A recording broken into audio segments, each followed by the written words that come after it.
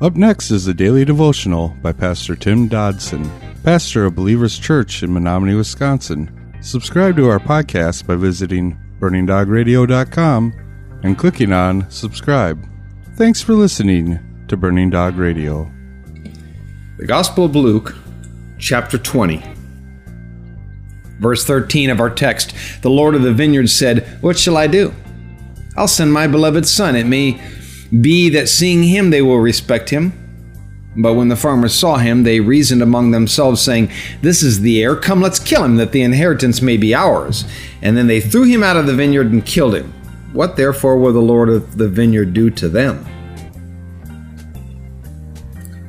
Now clearly the last person in the parable who was sent to collect is a picture of Jesus, the Son.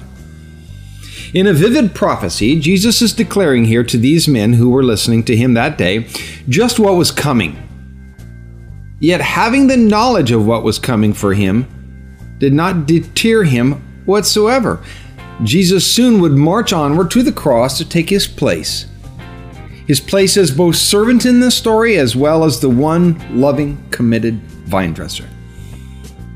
He was both the landowner seeking the fruit and the vine dresser who was bent on producing it. How long will many who profess to belong to Jesus fail to produce any fruit? The scripture has reminded us repeatedly that a life reborn will be a life committed to the kingdom. It is not a matter of effort or will, but a matter of spirit and a matter of fact. The alternative is also herein presented in this account. For those who have attempted to take of his bounty and not return fruit to the kingdom, there is a faithful end waiting. For those are what can only be seen as impostors. What God is not done with these chosen people of Israel, he has indeed leased out the vineyard to, well, us Gentiles. What will we do with his vineyard now? At this point in the story, we could tend to get incredulous. Okay. So I haven't coughed up everything that maybe I should have. But I wouldn't have killed him. And yet we can't forget that the very same folks who cried, "Hosanna, Hosanna in the highest," just a few days later would cry, "Crucify him, crucify him." Perhaps because they too, like so many of us, were disappointed when they discovered that following Christ was, well, not a one-way relationship. The Preacher's Outline Sermon Bible Commentary says this: men wanted to possess the kingdom, the nation, the property, the power, the rule, the reign, the position, the esteem, the fame, the recognition, the wealth. And whatever the possession is, men want the possession themselves, and they will deny, deceive, lie, cheat, steal, and even kill to get it. Verse 16. He will come and destroy these farmers and will give the vineyard to others.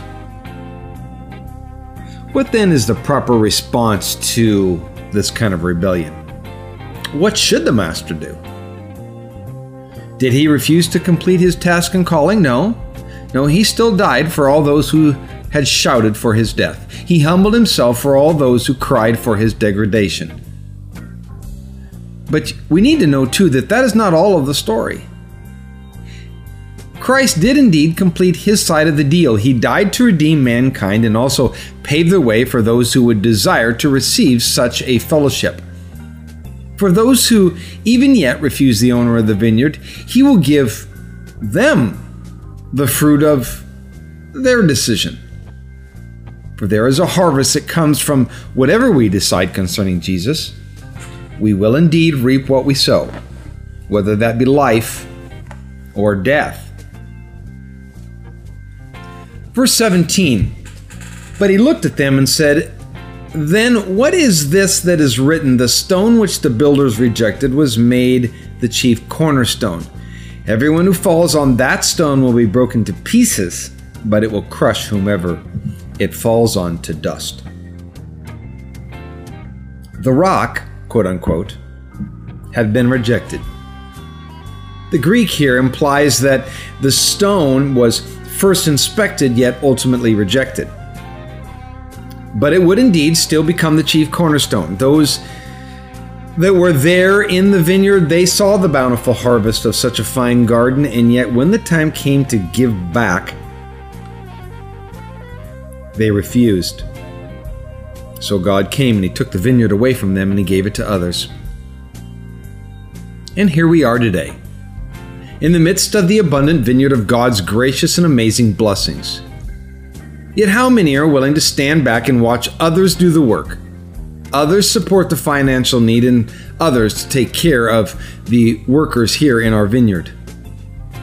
Sadly, I have watched this scene replay over and over again in some of the lives of those who once shouted, "Hosanna, Hosanna." This chief cornerstone was rejected by others. What about us? Oh, not just rejected in salvation, but rejected in lordship.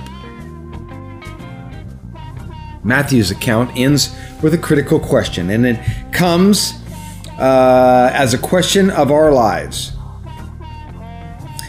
It says, "This was the Lord's doing. Is it marvelous in our eyes?" Well, is it? For if it is, profound changes will occur in our lives, and the fruit, it will grow. Verse 19 says, "The chief priests and the scribes sought to lay hands on him that very hour, but they feared the people, for they knew that he had spoken this parable against them." Despite the warnings, there was no repentance. Even though they sat in bondage before an occupying Roman army, prisoners in their own land, they refused to repent. Many of us stand in that same bondage, and sadly, a prisoner of our own enemy. That being our pride. Pride is so very blinding. Their pride would then, and will now, destroy.